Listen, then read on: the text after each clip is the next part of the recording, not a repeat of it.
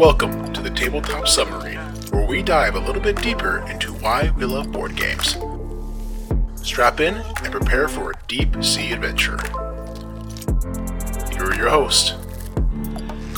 Voyagers, people of the earwaves, it is so good to have you here. Welcome to the Tabletop Submarine podcast. We are here, we are live, and I have my number one co-host with me, and that is... I'm Andrew, and today we're very privileged to have a special guest, Will Brown, the Hungry Gamer. You see him all the time with a board game almost jammed into his mouth. We're happy to have him here. Thank you so much. Welcome to the show. Oh, thanks for letting me in, guys. You didn't let me in. Appreciate that. I can't tell if that was you eating or drowning. I'm not sure which of the two that was, but that's very thematic of our podcast if you do the drowning episode. Well, you know, it was, I had somebody leave a comment on a video the other day about how they gave me a stat. I don't know if it's true. 18% of people can't stand the sound of people eating, and therefore that cartoon chomp, chomp, chomp at the beginning of my videos greatly disturbs him, and that I should change it. And I guess the whole brand. So you should become the thirsty gamer, and you should start drinking from them instead, like chalices. Is equally. Yeah, that's a better sound effect. Oh, okay. Well, hey, it's more pleasant. Yeah, the Thirsty Gamer sounds like a very different type of show, though. I get more subscribers. Maybe. I'll also check out my OnlyFans. That's the next step in Board Game Evolution Media, is having OnlyFans, and we'll call it the Thirsty Gamer. There you go. All right, well, I'm glad that we've derailed immediately. Oh, absolutely. I was expecting no less. Well, maybe for those who don't know who you are, Will, who are you? What do you do in the board game industry? I run Hungry Gamer, which is a all-inclusive board game media YouTube channel, and I do previews and reviews. And with the recent controversies, I do not take money for previews or reviews, not even if it's $7,500. And that would make it equal to us. We take no money as well. There you go. Even $7,500? No. Wow. Nothing. Well, if someone offered, I mean, I wouldn't say no. So everybody, if you'd like to give Josh lifetime sponsor for that much money. You will say whatever you want. Yeah.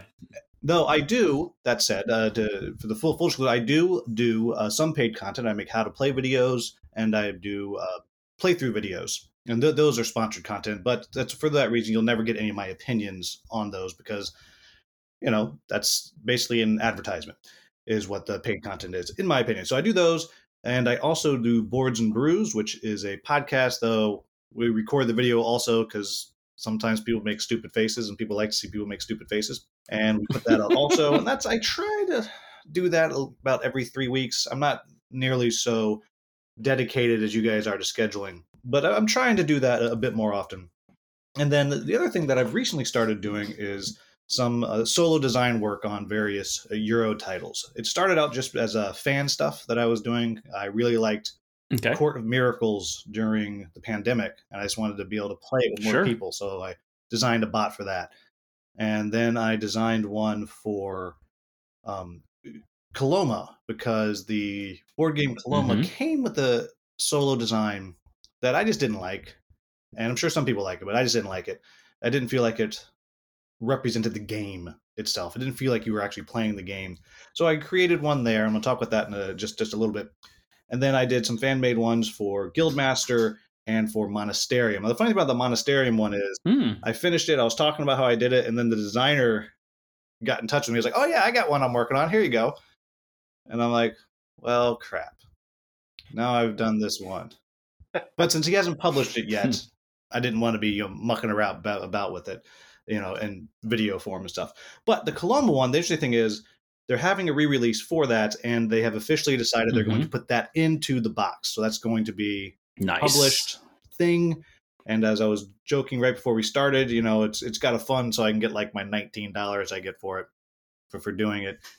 And that, and it's going to I've also designed one specifically for the new expansion material as well. So that is me, and you can find me all over the Facebooks, sending pictures and stuff and trying not to be snarky to people. So I have to dive into this a little bit because this is very interesting to me. This solo play aspect and having a bot, right? So you design these bots? Yes. So usually what I do is if I, for whatever reason, I like a game enough and I just want to be able to play more, then I will look at designing some kind of solo mode just so I can play it. And my personal belief is the best kind of solo mode is one that makes you play against somebody. It's not just to beat your score, even though realistically, when you do these bots, you're creating them that they'll score in a certain range in general. Okay. You know, like you're playing it against a person. So it's still a beat your score, but it doesn't feel like that. It feels like you're actually playing against somebody who's making choices, is frustrating you, and you can't necessarily predict what's going on. And because of that, you can then take these bots and, like, if Josh and I are playing Coloma, which shines at high player count, we could be like, okay, well, we're also going to put a bot in. I actually, the one I did for Court of Miracles, just for kicks, because I was very bored one night, I played against 4 bots just to see if it would work. And it did. You know, I played a max player count game and against, stupid robots that beat me. So that's kind of my belief in the best type of solo. And, some people agree with me. No, I think that's great. In fact, there's a growing number of people who want to play a board game and don't necessarily have people to play games with, especially those games, like you're just saying, that shine at higher player counts. I actually own Coloma. I've played Coloma. Coloma does not shine at 2 people, but if I could add 2 bots to it and now play it as a 4-player game, I think that game would actually come off my shelf a whole lot more. That bot is available on BGG. It's been out. So you can get that bot right now. Okay. You can't get the one for the expansion stuff, but... That's right. That's coming out. We'll talk about that in the future. Yeah. So riddle me this one, then, Will, to kind of do a hard pivot. How come you decided to brand yourself as the Hungry Gamer? Where did that come from? So many, many years ago, before I ever did any board gaming, a friend of mine worked for this company called Yardbarker. And I don't know if it still exists, but it's like a sports blogging site then is what it was. That's what it is. I don't know what it is now.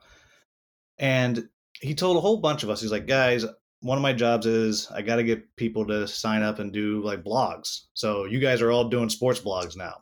And I was like, all right. And at the time I was trying to make my living as a stage actor. And that was where most of my income was coming from. And I was not a starving actor because I was working some. So I was the hungry actor. And so I had a sports blog on Blogspot that you could find for a long time with a very inappropriate picture of a dude eating a big old burger, but it's it was this amazing picture. I loved it. But it just looking back at it, I'm like, it probably wasn't okay. If I was that guy, I'd be upset. But so I was the hungry actor, had this blog for a while. It does, I guess it's saved in Blogspot's server somewhere, but it's all deleted. That's all gone. But then when I was starting doing the reviewing, which I only started because my brother had a game he wanted to design, and he's like, would you make a video about how to play? I was like, sure, but ain't nobody gonna watch it. Like, that's not how this works. So I started writing reviews and all that, and turned into the monolith that I am today. And I had to come up with a name. And so I was like, oh, well, Hungry Gamer. That works. Because, I was Hungry Actor, now Hungry Gamer. And God bless my buddy Dan, who made the logo for me. Because that's been a hit. The logo and the image, it's worked out well. Yeah, it's a bit iconic. Yeah. And it's funny. He actually he's an improv performer. And he was at an improv festival in Greece just last week. And he went to a game cafe just in the morning. He went to a game cafe in the morning to have a coffee and play a game, which I'm like, that's cool. That's living the life, right? It is. And he was talking to somebody and they're like, oh, he's like, yeah, I did you make game content. And he's like, oh yeah, my friend does that. Hungry Gamer. I actually designed his logo. And the guy was like, can I shake your hand? I love and he was it. like, no. And he walked away. Oh, wow. Darn. Oh, Darn. harsh. No, that part's not true, but I really wish it was, right? That would have been a great end to the story. All right, It was like for $7,500. I need to backtrack just slightly because I'm just going to be the listeners here. I need to know. So you were writing a sports blog. Was it a specific team or was it specific sport or was it like what was the range that you were talking this blog in? Whatever was interesting, just whatever I found interesting at the moment. I focused around football and basketball because that's what I knew the best and was most interested in. But anytime some scandal would happen, I'd write about that. Okay. The very last thing that I did was this one guy decided he was going to do the blog Olympics, and he had all these different challenges that you had that people were doing, Mhm. and it was like write the most hackneyed article possible, and all kinds of, which was really fun. And then like then he just never did scored the last one, so all I was like, oh, we just did all this work for you for nothing. Thanks. That was actually the last thing I did before. I was like, all right. My buddy, like he'd gotten Marshawn Lynch to do a blog. I was like, you don't actually need my blog anymore. Yeah, no. So, Plus, there's no medals, so why bother? Well, there was supposed to be a medal. That was the thing, Right? I was, and I think I was in the running for gold. Oh, wow. So I'm still salty about that. Yeah. I say that. I said I think. So I may have been in last. It may have just morphed over the years. Well, we're glad you're in the gaming space now, where your personality and your presence would be very much missed, and it'd have a giant hole in the hobby if you weren't here, Will. So we're glad you're here. Checks in the mail for that compliment. Thank you. About time. $7,500, right? No, 75 cents. Like, let's. All right. Well, still, Come on now. that already makes you the largest contributor ever to this podcast. So there you go. Okay, thanks, Andrew. Wow. Just Well, have I given nothing to this? Yeah, have I not spent my own money doing Josh, you and I both, but that doesn't count. Yeah, fair enough. Well, that's kind of been the dream of this. So, like, I don't make money. I mean, I have YouTube ads and I get the how to play videos sometimes, but like, I've created an engine where my hobby pays for itself. Right. And I feel like that's fantastic. Like, I can go to 1 or 2 conventions a year Mm-hmm. because I will make enough money on the ads and selling games that I'm done with and how to play videos and stuff to where I can fly myself to 1 or 2 conventions. There you go. And then, whatever games I back on Kickstarter and stuff. So I feel like I'm living the dream there. Yeah, that's my hobby supports itself. it's better than most people Great. pull off. So excellent to you. Good job.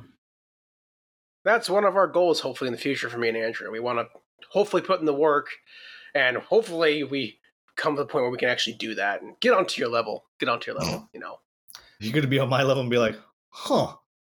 That's this sucks. You're going to be like looking around like, huh, why is the grass brown? It's because we're in California. Hey, we had rain this year. Thank you very much. Yeah. Good for you. Good for you, Yes, Will. You have no idea. Really good for us. Well, my instruments are starting to go a little haywire, so how about we go ahead and head to a pre-launch and talk what we've been playing recently. The pre-launch. Get to know us and our guest. In the pre-launch, we'll talk about one game we played recently and how we felt about it. Let's go ahead and start this off. Andrew, you are talking about a game that you and I actually played together. Yeah.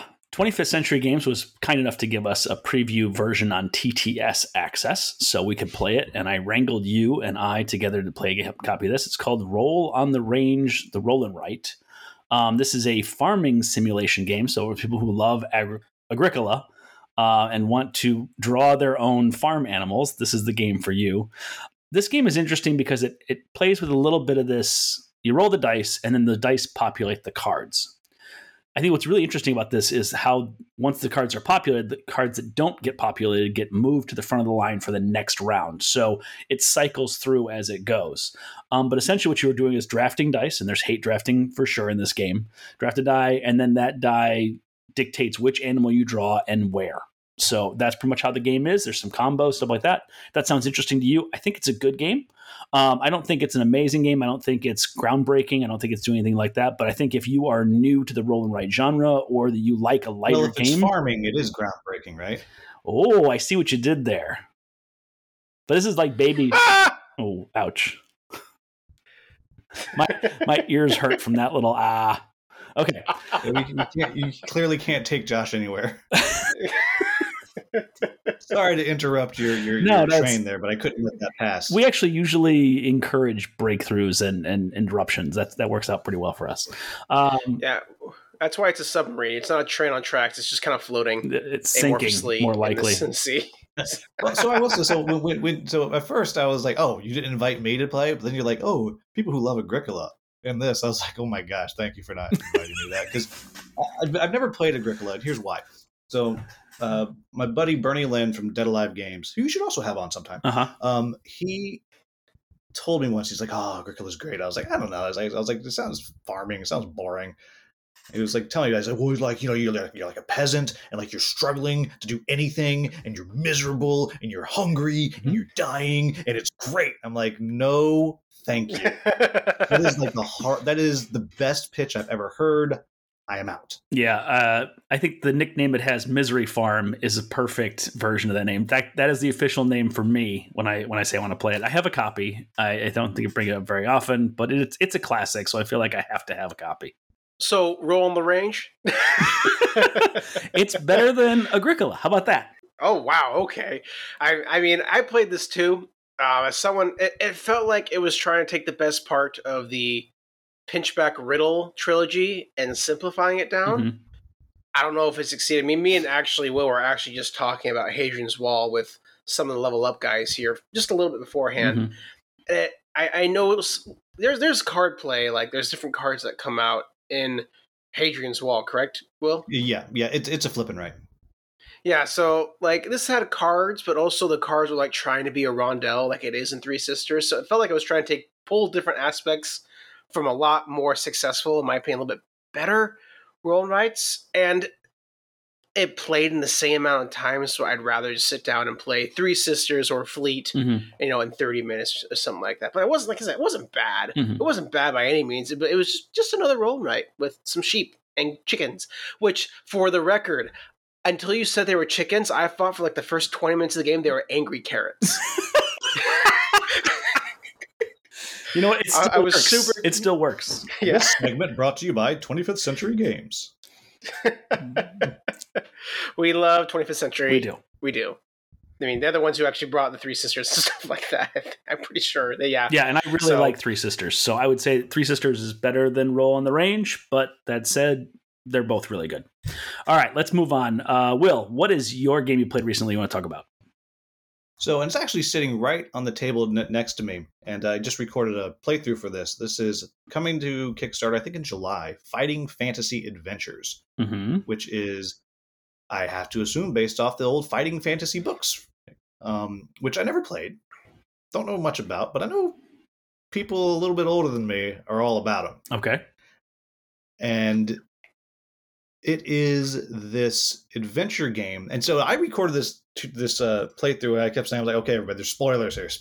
I just found out after I sent it, and like, no, that's just a special thing that we made for reviewers. Like, there's no spoilers there. You know, it's just our own little adventure. But you have your four heroes, and they each are consisting of, this is very great podcasting, but you know, each one is a card, and then they have, and then you throw the card on the floor, and then they have like 4 ability cards, and you can get more as you kind of go through. And it's a dungeon crawl, and the entire dungeon is made up of single poker-sized cards that are double-sided, and one side will have the art on it of like what you find in the room, and then when you're done with it, it flips over, and then there's, you know, an empty room or however it's been changed, and it has your different paths you're taking through the dungeon, and sometimes it'll give you a hint. It'll be like, oh, you hear a clacking sound from over there. Okay. You go over there, and there's a giant scorpion or whatever, you know. Or there's a musty smell or smell of sulfur, or, you know, so you kind of have an idea of what might be there.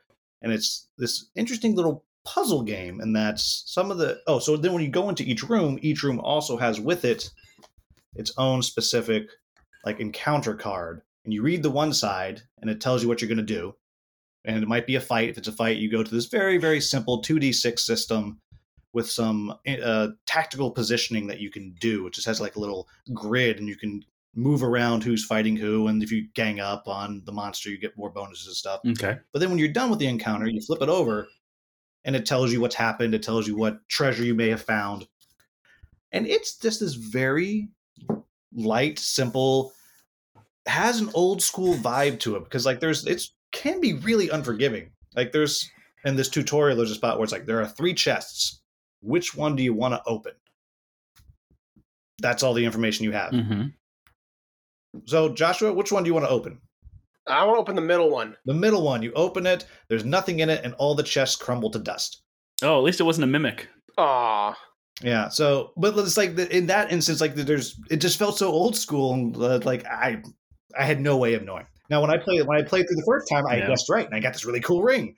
And then but when I was recording it, since I knew, I just rolled a die, and then everything crumbled. I was like, That's a downer. But Yeah. it's a cool little thing. And as near as I can tell, they're gonna like each entire story is, I don't know, the 3 deck, like 150 cards, maybe less. Like that's your entire adventure that you're going to be able to do. So I think you're going to be able to get adventures like really cheap. I would assume. I mean, who knows? But you're also not going to play them again. That's the other thing. Like you're not like, I mean, that's not true. I had fun playing it a second time, but I also knew what was going on. So you're definitely not going to play it more than twice. Right. So it's going to be interesting to me of what the cost is, how many adventures they're going to have, and how easy it's going to be just kind of get a new deck and throw it into the box. So it's a clever thing. I think it'll probably do well. And it's by Martin Wallace. Oh, well, you just buried the lead there. That makes it a whole lot better. But also, I was curious, what about the secondhand market? Is this something you can play twice, then hand it off to a friend and let them play, or make a swap and trade with one of their adventures? Absolutely. Yeah, there's no destruction of anything, to totally trade it around. I assume that you'll have to have your own box to get the heroes, is my guess. Sure. And like the player board and stuff. But other than that, yeah, there's no reason you couldn't trade it around and stuff. Awesome. But it's funny that Martin Wallace is, because I don't think there is any rhyme or reason to what he decides to design. Like none. I feel like he just like, I'm gonna do a dungeon crawl now. Bloop, that's what I pulled out of the hat.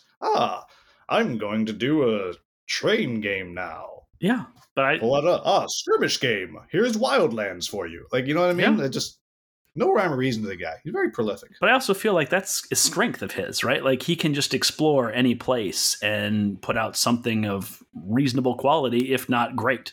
So, hey, good on him, and I hope he just keeps exploring. That sounds good. And apparently he's going to Origins. Ooh, yeah. Maybe I'll be able to meet him. Yeah, so I mean, I gleaned this because I was in touch with Cassie, who is managing the media, and I don't know exactly what her position is in his little publishing company that he has now. Martin Wallace's little publishing company. Right. His big publishing company where he publishes whatever he wants. But she had said something along the lines of, he's getting on a plane soon.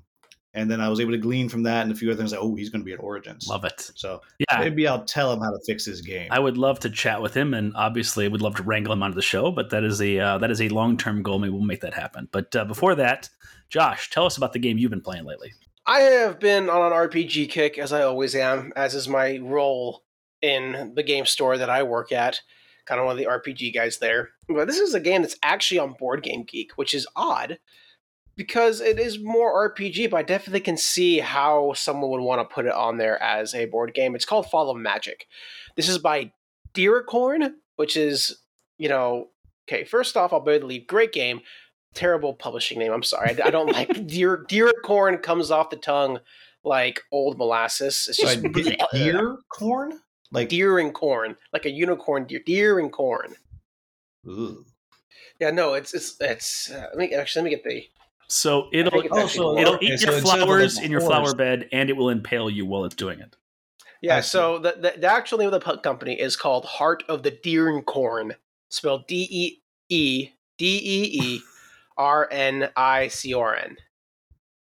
Okay. I don't like it. I don't like it. So Deeracorn. Deeracorn, yes. There Heart we go. of the Deeracorn. Heart of the Deeracorn. Oh my gosh. It's not deer in corn. Deer and corn. It's like an Idaho thing. Yeah, it is an Idaho thing. Oh, look out. We got the deer in the corn again. There's a little deer and corn. I'm sorry, Nebraska. It's okay. We love you, Nebraska. We love you, Idaho. Anyways, beyond that, this is a really fun game. It's the worker placement storytelling game where you are accompanying the magus, or however you want to pronounce it, in this world to the land of Umbra where magic was born, because magic is dying and the magus is dying with it.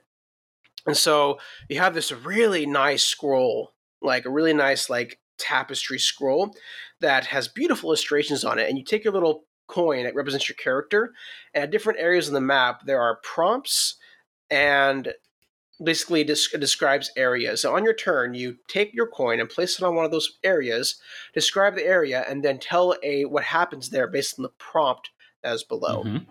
And through this, you collaboratively storytell the tale of you accompanying this magus throughout the land until you get to Umbra, where you decide what happens. I gotta say, this is a very well-designed game. The tapestry, the scroll is beautiful. It's a wonderful centerpiece. It is absolutely gorgeous. Very well done there. The prompts are very well done. Like the actual prompts you go, they're vague enough to where you can leave some room for open interpretation, but also not too vague, and it doesn't leave you left in the air hanging for some stuff. So it's really good. If you're with people who want to play RPGs but don't necessarily want to be Critical Role voice actors, this is a good one because you can really just tell this is what's happening, this is what my character does, and have a great time.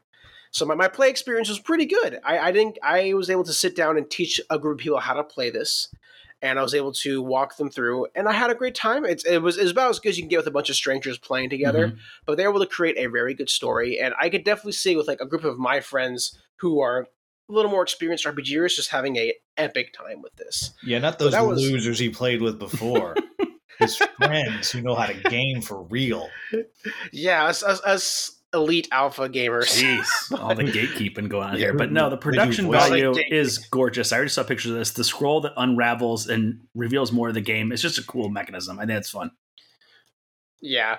And to clarify, I'm not saying these guys are bad role players. It was more the friends who I play with, we have been playing together for a while, and so we kind of get the groove.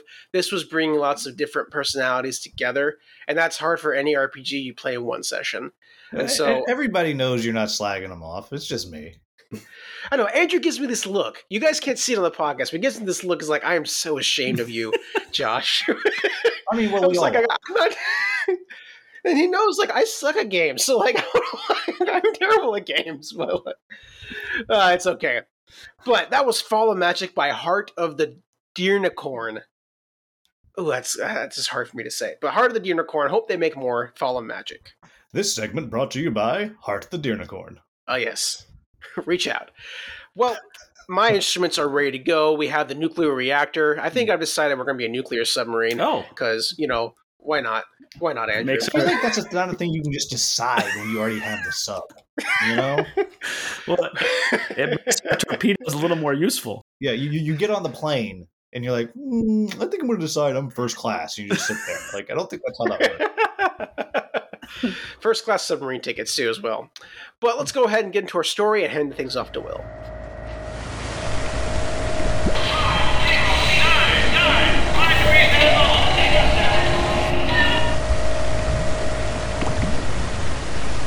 Mr. Hungry Gamer, please regale us with tales of yore. The helm is yours.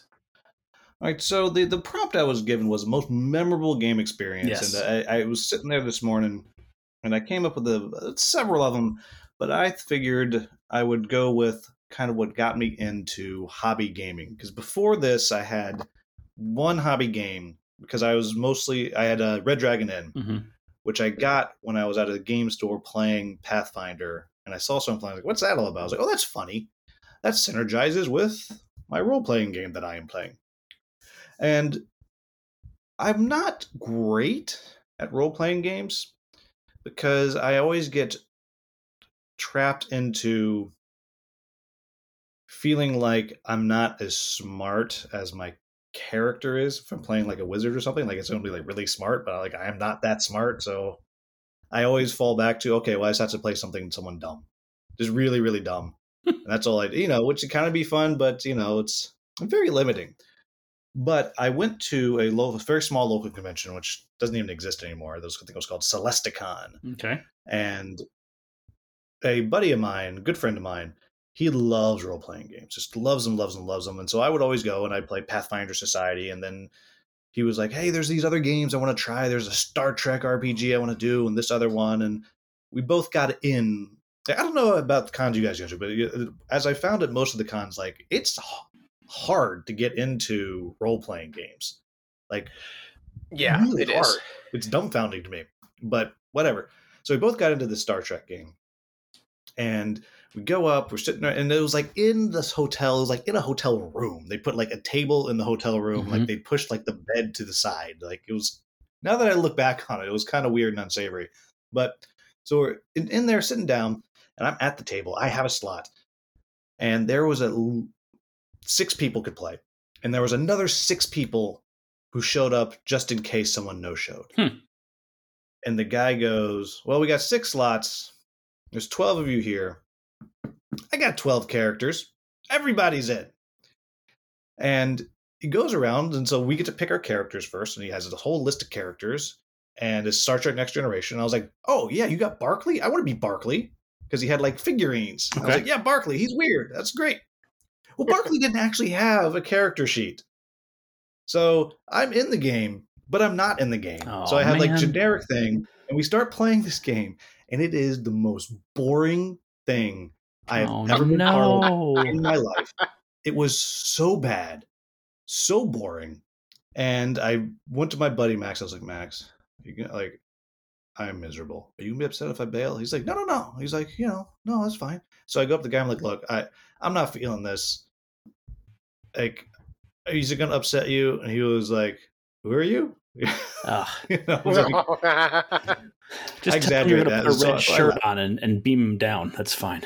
Yeah, right. And I was supposed to be Barclay, but so I bailed. And so I went downstairs, and now I'm like, well, what am I going to do? Like, what am I going to do with my life now? And I'm walking around and just kind of looking at all these board games. And I was like, what is happening down here? What is going on? And somebody was setting up King of Tokyo. Okay. And I was just looking. I was like, you want to play? I was like, sure. I was like, oh, that was fun. And then I walked off and wound up in a game of Galaxy Defenders, which is a great co-op dungeon crawl. It's a fantastic game. Years later, I bought a copy. I played through it. I sold it and then was sad about it, and I bought it again. Nice. I bought it twice. It's on my shelf over there. Boomerangs mean you love it. Finally, yeah, it's a really, really good game. It's got warts, but really good. And then I played something. I played like Flux, and I played all these games before he was done. He was still playing this Star Trek game. And he's finally done. It's like 10, 11 p.m. And I was like, I even played a game of Cthulhu Wars. Wow. Okay. Wow. And won, no less. Nice. And, I have multiple reasons for not wanting to play Cthulhu Wars anymore, but also I won, so I'm done. But I'm not a 1,000 win percentage. Nice. Right? So we're finally leaving, and we're walking out, and it's late, and he stops. He's like, oh, over there, that game's called Mysterium. It's a Polish game. It's really cool. I've heard about it. I'm like, okay. So we went and we were like, hey, can we join? And this was literally the Polish rules. So, but it's all pictures of Mysterium. Mm-hmm. We sit down, and in this game, one person's the ghost, and was working together to, save the ghost. And we played through once, and we're like, wow, that was really cool. And I was like, can I be the ghost? Can we just play again right now? Meanwhile, it's, like 1 a.m. And so we're there, like 3 a.m. playing games. And, I immediately pre-ordered the English version of Mysterium, which was coming out in like a few months. And I've slowly been getting more and more into it from there. This was a few years before I started covering games. Mm-hmm. So to me, that still sticks out as like the most memorable thing. Because but for crappy Star Trek game, I would probably not be playing games. I would probably still be, playing Pathfinder and stuff, and relatively happy, but not as fulfilled as I am with board games. I have so much to unpack with that story, but the first question is, Why Barkley? Yeah. No, that wasn't even the first question. That's fine. I'm fine with that. Now, so when your friend came down, he had to give you probably a recap of what you missed. Did the game get better? Did he enjoy not having you there? Like, how did that go for him? Well, it did not matter that I was gone. Okay. Like, it didn't matter. It probably got better because everyone got a little more time. But so I asked him about it. And now my buddy Max, I have over the years, and I blame myself for this because he's a big theater guy also. Mm-hmm. Like he is a unicorn in that he's a subscriber to 4 or 5 theater companies. Okay. Like he has enough disposable income and he supports the arts. He's a board member of place, like goes and sees stuff. But until I started going and seeing stuff with him, and I'd be like, what'd you think? He's like, yeah, that was great. I was like, no, Max, that was crap. That was a terrible production. It was garbage. So over the years, he's become a bit more critical, and he's such a nice human. One of the nicest people you've ever met. But at the time, he wasn't there yet, and he was like, it wasn't the best. It wasn't the best game, but I was glad I did it. It was interesting. It was fun, which I translate.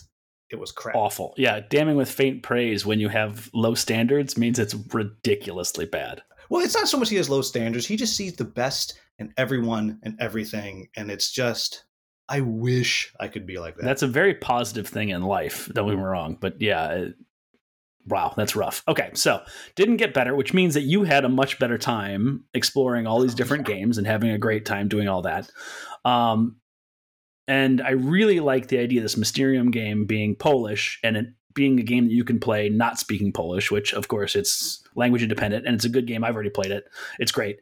But I love the fact that you want to play directly after it immediately again. You want to swap roles, and you want to do it at like 1 o'clock in the morning. That's wonderful. I think that's where the magic of our industry is and board games in general. So how did that go for you as a ghost? I want to hear a little bit more about how that went. It was great. I don't remember if we won that second game or not. I mean, it was definitely a close run thing. Okay. But what was very cool about when I played as a Mysterium a lot, I play it pretty much every Halloween, every year on my birthday. We'll have some people over. We'll always play Mysterium. Nice. But when you're playing with people that you know really well, you start to be able to dial in, okay. Yeah. I know that when Josh looks at these cards, the first thing he always notices is color. Or the first thing he always notices, whatever. And so you can start to target that. But when you're at a convention, you don't know these people from beans. It's true. And so you're just kind of trying to guess and figure it out. And it was a great time. And it could have been frustrating, but it was just, I mean, I had played nothing like that ever. Okay. And this was, gosh, I don't know. Well, whenever the English language Mysterium came out, it was like 2 months before that. So, whenever that was, that's like 8 years ago now, something like that. Yeah, I think when I first discovered Mysterium, it was the English edition had just come out, and I played it in a convention. And I think I did play it twice inside of an hour. So I think we did play it once and then back to back again the same way. And I thought it was really impressive. Now, I feel like that game really only works in a large group setting. So I've never had an opportunity to play it again, but it's pretty cool. I really enjoyed it as well. Yeah, we always actually play with the Polish rules, which the American one adds this like competitive thing, like everyone can win, but then there's a real winner. Mm-hmm. And the original Polish version doesn't do that. It's just you all win or you all lose. I think that makes sense in that way. Like it's not like you can win as the ghost and nobody else is going to win. That doesn't make sense. Yeah, so we always, and I've played 2-player a couple of times, and then my wife and I have done that. It's kind of like an interesting communication exercise. Mm-hmm. Right, like it's because we are very different in how we look at things and communicate in general, and so sometimes we actually will play that. It's a very fun little exercise of how do you not know that's what I'm saying? I think that's exactly an interesting way to do things. I'm a big believer that the best relationships or people that have strongest relationships are when the people are very different than each other. Like you each have different strengths, different roles, different things that you bring to the relationship, and together you're stronger than you are as a single entity. And I think that this kind of game can create a better synergy in the way that you communicate And that is an interesting thing to play. I think that's a very cool thing to strengthen relationship by playing a game like this. That's very cool. So you wanted to play it immediately afterwards. What was the last game that happened to you guys? Like the game you played a game like I want to play it right now again. It was just so unique. And then when you're playing the Ghost, it's such a different experience. And I did not know that it was going to be available in English. I mean, to get the Polish version was like really expensive. Right. Like to get that, you had to find it in Poland and get it shipped, you know. But so at the time, I was like, well, I'm never going to play this thing again. Right. Take advantage while you got it. I should do this right now if I want to try it. And Max had said that he had heard it was going to be available in English, but I translated that to mean like years, right? Not 35 days or whatever it actually was. Cool. And has there been a game recently that you guys have played that's made you want to play it again? Like, what's been the most recent game that's kind of done that for you? You want to go first, Andrew? No, I can go first if you guys want to think about it. Yeah, you can wait, Josh. You can just wait. Okay, we got stuff. You're right. I get it. Yeah. Alpha Gamer needs to be silenced. Absolutely. I've got one that my wife and I, we broke out Ark Nova. And the first time we played that one, I'm like, we got to play this again. We played it again. And we said, we got to play this again. So we actually tripled it that night. That was 3 hours the first one, and then an hour and a half for the two after that. So we played like 6 straight hours. That was pretty awesome. Really enjoyed the hell out of that one. So Ark Nova is the most recent one for me. I'll go with a twofer here.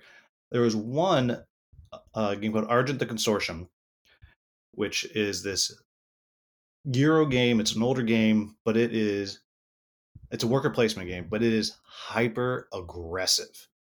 Like your wizards are your workers, and depending on the setup, your red wizard might, be like a fire magic wizard or whatever. Mm-hmm. And if Josh is in the spot that I want, I can send my fire wizard to fireball him and send him to the infirmary. And now I have that spot. And fair. Josh is a witch. It's such a fascinating game. Like it just, the stuff that it does, it's information overload because it's completely modular setup. The rooms you put out are different depending on player count. Each one has an A side and a B side that's different. And there's all these spells that you can get and all these supporters that you can get. And the win conditions are different every game. So much information overload. But I was like all about it when I first got it. But at this con I just went to, Kubla Con, outside San Francisco, very cool con. Mm-hmm. I brought it and played it one day, and one of the people who played, they weren't feeling it at all. And I was like, okay. And we finished the game, and I left that night, and I got a text from them and said, can you bring that game again tomorrow? I want to play again. And they still didn't like it the second time, but I just distinctly remember, I was like, wow, that's so cool. Like, we're going to play this thing, because I usually don't double up games at cons. Time is precious, right? And the other one is Asking for Troubles, which is, again, Euro that shines at high player count. Like, that game plays best at 7. Very, very quick. But it plays well at 4 and stuff, too. So I taught my wife. We played with some other people.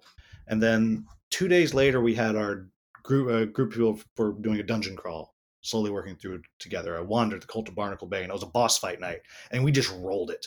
Like, we were done with the fight in 35 minutes, and we're like, well, what do we do now? And she was like, can we play Troubles? And she has never done that. Okay. Ever. Been like, can we play this game? So did she ask to be Barkley? How dare you?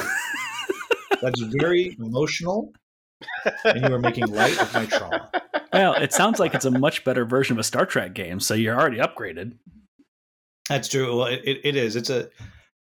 If you are going to be able to semi-regularly get at least 4 people together, it's a game that should be on your shelf, especially if you can get like 5 or 6 together. Does it fit and 12? You don't have AP. Or do you need 2 copies of the game? It taps out at 7. Okay. But like, if you don't have AP, because the game is fun if you just action, if you just go. Like, there's only like 3 things you can do when you're gathering your resources. But if you just go, and you're bumping people off their spots, it's very, very fun. All right, I guess we have to hear Josh's now. Well, friends, so this actually happened last night. On the range? Funnily enough, well, not rolling the range. Not Rolling the Range. This is sponsored by 25th Century, not Rolling the Range. But this was, so once a month, me and my friends at work, the game store, we like to get together and play some RPGs. And we do this after hours, so when the store is closed. So this is at 10:30 p.m. at night, and I didn't get home until around 2:30 a.m. This morning, and I had to get up for work at 6 a.m. But that's besides the point. It's totally worth it. We played a game, which this is my favorite game of all time. This is Alice is Missing. I have a fun story about that. I'm going to interrupt. Many years ago, a friend of mine, who I mentored a little bit until she became an adult, right? But she was in film school down at Chapman in LA, and she asked me, would I fly down and play a role of the old dude in her student thesis project? And I was like, sure, happy to do it. So I went down, did that, and the assistant director on that film is the designer of Alice is Missing. Wow. Yep. Spencer Starkey. I haven't stayed in touch with them. I'm in touch with them cool. A little bit on Facebook. And I believe, if he's the same guy, he is married to Michael Chiklis's daughter. Yeah. Sorry. So that's my world, interrupting. Small world. No, it's if you ever have a chance, I would love to connect with Spencer Starkey. I love his designs, but that's besides the point. But basically, last night we were able to sit together, and I wanted to teach everybody Alice is Missing. This is only a 5-player game, and there were 6 of us, so I actually sat out and just facilitated the entire thing. And for those of you who don't know, this is a game that takes place entirely over text messaging. And you do a little bit of world building beforehand, but then you go to 90 minutes of pure silence with only cue cards being flipped over to help you move along and progress the story. This is a masterpiece of a game. It is, in my opinion, almost the perfect RPG. And it might be the perfect RPG, to be honest, in my opinion. And I was telling everybody, this is an incredible game. You're going to love this game. And so they all sat down, they played it for 90 minutes. And if it wasn't 2:30 a.m., they would immediately played another round. I guarantee you. Like, they were just sitting there, like, in tears, like, oh my gosh, this was so incredible. Like, they were just gushing about everything that had happened in the game. And, it's one of those things I've always wondered about. I was like, what is the secret to making you want to play a game that you can immediately want to play again? Like, is it a personal thing, or is this more of is there a secret sauce to a game that makes it instantly replayable? What are your guys' thoughts on that? I think it's always about how it hits, usually for me, somebody else at the table. Now I will say that every now and then there will be a game that I'm like, oh, I really want to play that again right now. And that's often if it's like a quick game, right? Like something fast, like sure. The last, like a mouse, cheese, cat, cucumber. The first time I played that, I was like, hold on, I got to play that again. Right. Like right away. But for the most part, it's, for me, somebody else. Because I'll play anything over and over again for the most part. But when someone else is like, that was really cool, I'd like to try that again sometime, then for me, that's always what it's going to be. And it's very much, usually I find it will be the game locks into something that they really resonate with. Yeah. Whether it be, like the comedy of a game or a unique mechanic or, whatever it is. That's my thought. For me, the secret sauce is I want to play it again because I saw something that I want to do differently and I want to explore, right? So whether it be that I played poorly and I see the way that I could play better and I want to try it based on that, or I think to myself, that's really an interesting space to try to explore. Like, what else could they do with that? What kind of way can I do a different combo? For instance, like when I play Marvel Snap and I get a new card, I'm like, oh, how can I take this card? I want to play immediately after I get a new card. I'm like, how can I use this card and create a deck around it and see if I can see how that works and different kind of things like that. When I played Acropolis, I played very poorly the first time. I didn't stack very much. And the second time I'm like, oh, well, I need to try to figure out a way to stack in a more efficient way and, utilize the getting of the columns and stuff like that. So I think that is the secret sauce for me, is how can I see a better way to play? And did I like the game enough to want to invest more time in it? Great. Well, we are really deep down here in this this replayable ocean. You can see the starship. I guess it's Enterprise floating over there with Will shaking his fist at it slowly. I think I but see angrily, two as it floats away. octopi dressed as Troubles. Is this a cosplay event? No, you're looking in a mirror. Oh. Darn, we've got. Anyways, let's see what's on our sonar and talk about what we're gaming in the future.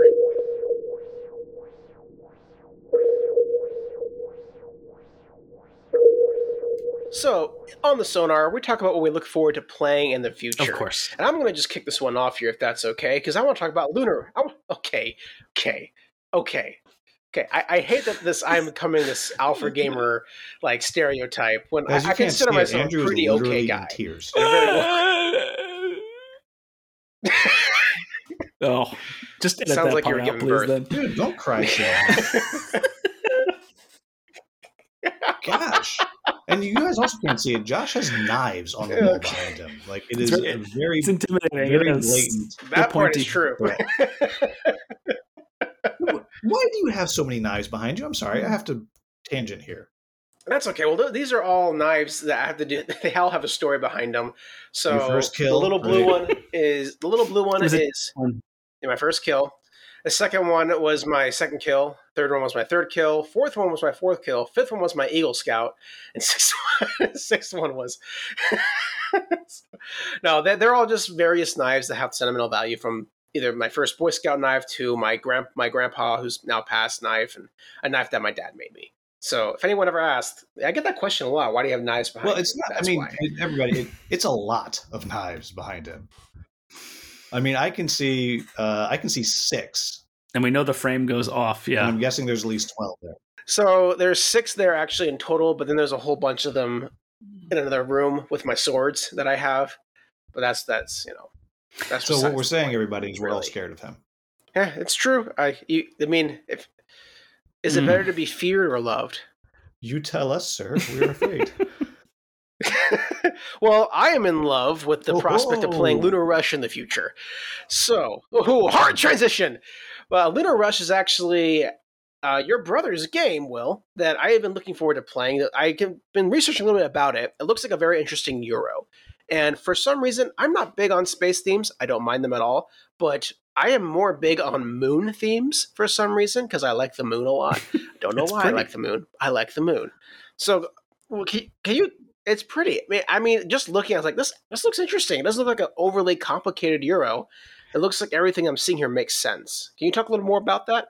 Yeah, well, you will actually, if you want, have a chance to play it at Origins, because I know they're going to be there running some demos. Whether or not you got to sign up for it, I don't know, but I can find out. But so, this is interesting. So this game was completely designed during the pandemic. And I know Skippy's going to come on and talk about it, so I'm not going to spoil his thunder.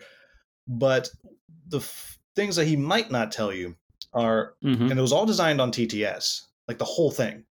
Like he never had a prototype until the Dead Alive guys made a prototype. But a lot of elements in this game that make it really work. I like that. Most of the game is simultaneous play. There's a few phases where you're choosing things in turn order. It's like, okay, you bid, and everyone bids at the same time, and then the highest bidder, and you're actually bidding your points in the game.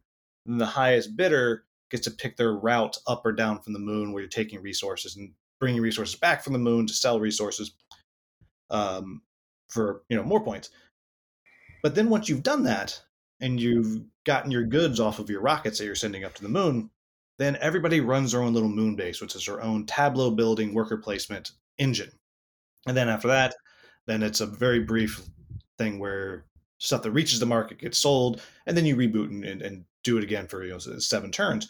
But the simultaneous play is there because when he would have my wife be one of the people testing, because there weren't that many people to test these games he wanted to do, in the middle of the beginning of the pandemic, she was like, I'm bored waiting. And so it became, well, what if we do stuff simultaneously? And the same thing when he would get his daughter, who was way too young to be playing a Euro economic game. She was like, I don't know, 6 at the time, right? She can't. She's like, Dad, I'm bored. So, simultaneous play. And originally there was a couple things in there that were a little bit like trying to take that, which my wife hates. And she was like, if this has take that in, I'm not playing. So he's like, well, if I want to keep playing a game, I have to take the stuff out of the game and put that into a different game, which is all kind of fun. But the thing to me that I love about it is an unintentional satire. Because he did not design it as a satire of capitalism, but he created a satire of capitalism. Because let me set the stage for you, right? It's like, I don't know, 2149 or something like that. I don't know. And the world is controlled by 4 major corporations right now. Well, yeah, right. So that's not satire. That's future, right? But on the moon, they've discovered these 2 new elements, a metal ore and like these crystals. And so what are we going to do?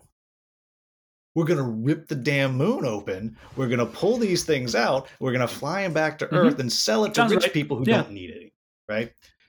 You're selling stuff, right? But even along the core of the game, so you start with 25 giga credits, they call it, space bucks. And it's like, well, yeah, because you went on like future space Shark Tank, right? And future space Mark Cuban like gave you the seed money, so now you're into it. But you have to spend that money to buy your rocket. You got to spend money to make money, right? So right there, that's more satire of capitalism, right? And you're going up, and you can send workers up. You can send more workers up to your moon base, but you can't put 2 of them on these long rockets that go up, or 3 of them. You only put 1 because nobody wants to be in the middle seat, right? You can't do that. So only one's going to go up at a time. You get them up to the moon base, and not only have the future space unions decided that you have to pay your workers, because you got to pay them. You have to have a place for them to sleep when they get to the moon. So if you don't have that built, you got a problem. Not only do you have to give them a place to sleep, you got to give them food, right? The future space unions are very strong. And you know what happens if you don't feed your future space worker? They die. Right? They die. Do you know what happens when one of your future space workers dies? Their body floats off. Lawsuit. Oh, you have to settle the lawsuit because mechanically you lose 15 or 25 space bucks, which is basically you had to pay out a lawsuit. Like, it's just all through this. I was like, Steve, did you realize you made a satire? He's like, I did. He's like, well, no, because, mechanically it's so interesting because you're coming down and you got the slow thing and the long thing. I'm like, no, Steve, you made a satire. So I think it's a very, very fun game. I hope you get a chance to play it and talk more to him about the mechanics. I don't want to steal his thunder. I just have to interject for half a second and just say, it sounds like he created Lunar Agricola, because you got to feed your workers every round. Yeah, but it's not moon misery. Like, there's no misery. Like, you really got to be a putz to not be able to feed your workers. Oh, and the other thing that you could also do, I forgot about this, like, when the worker gets there, like, you don't have to have a place for them to sleep when they get there, because you put them right to work. They get off the rocket to the moon. You're like, go to work in the factory. They just need a place to sleep when the day ends. Okay. Josh, go build a building for yourself to sleep in tonight, because if you don't, you're dead. Okay. Literally. Yeah, fine. Okay. But also, like, this thing is like, oh gosh, I don't have a place for Andrew to sleep tonight. He's gonna die. Hey Andrew, go get on that rocket in place of the crates. We're gonna send you back home. You can just send them back sleep down there. Again. Yeah. Well, that's Lunar Rush. If you win at Origins, hopefully you saw it. If not, I'm sure there'll be other opportunities to play it. Andrew, what are you looking forward to playing in the future? So I got in the mail about a month ago the Pursuit of Happiness Big Box, essentially what the game of life should be. And this is a card-playing worker placement game. I don't even know, but I've been very excited about this. I love the idea of this. I love the stories that come from it. So this is what I'm looking forward to playing. Will, what do you got looking up? So I got coming up, I just found out that it is shipping probably when I'm at Origins. Tales from the Red Dragon Inn. Okay. This is a dungeon crawl based in the Red Dragon Inn universe, which is, for my money, the best pure take that game you're going to find. Pure mean, pure take that. But what they did in that game is they made these incredible characters that come to life through just little bits of flavor text and art. Mm-hmm. And the core of that game is it's after the adventure and you're gambling and drinking in the tavern. Right. But they're going off on an adventure, and I got to preview it just on TTS, and then they sent me a copy of the only copy that exists right now, or now they're all on the boat, right? So more exists. But at the time, the only copy that existed, they sent it to me, and I made a playthrough of it and got to play through a whole bunch of scenarios. It is a top tier light dungeon crawl. It is one of the best lighter dungeon crawls you will ever find if you like something that's wacky and zany. Because it's real wacky and zany, but it's fantastic. I have made tons of content on it. I'm very excited to have it. Excited to paint the minis, all that. Awesome. So that's Tales from the Red Dragon Inn. Well, we've been down here for a while, friends. Let's go ahead, let's shoot up to the surface, and we'll let Will go so he can continue his hungry gamering.